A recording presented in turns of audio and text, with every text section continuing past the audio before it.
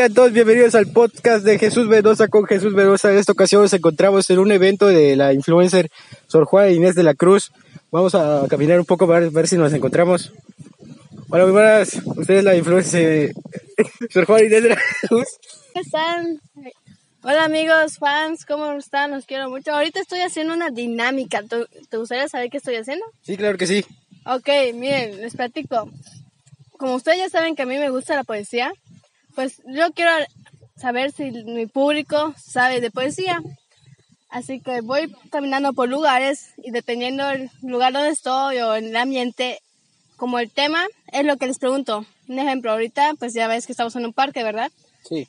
Pues yo ahorita les voy a preguntar a los chavos que me encuentren un poema sobre la naturaleza.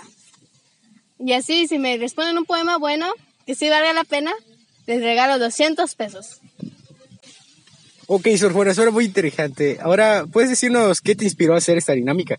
Sí, mira, la verdad es que me han dicho que los jóvenes ya no están leyendo. ¿Y cómo puede ser si yo desde los 3 años, 8 años ya estaba escribiendo?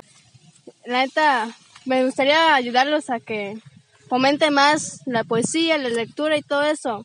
Y con esa dinámica espero que ya se pongan a leer un poquito más. Ok, muchas gracias, Sor Juana. Nosotros seguimos en contacto. Nos encontraremos en la siguiente dinámica.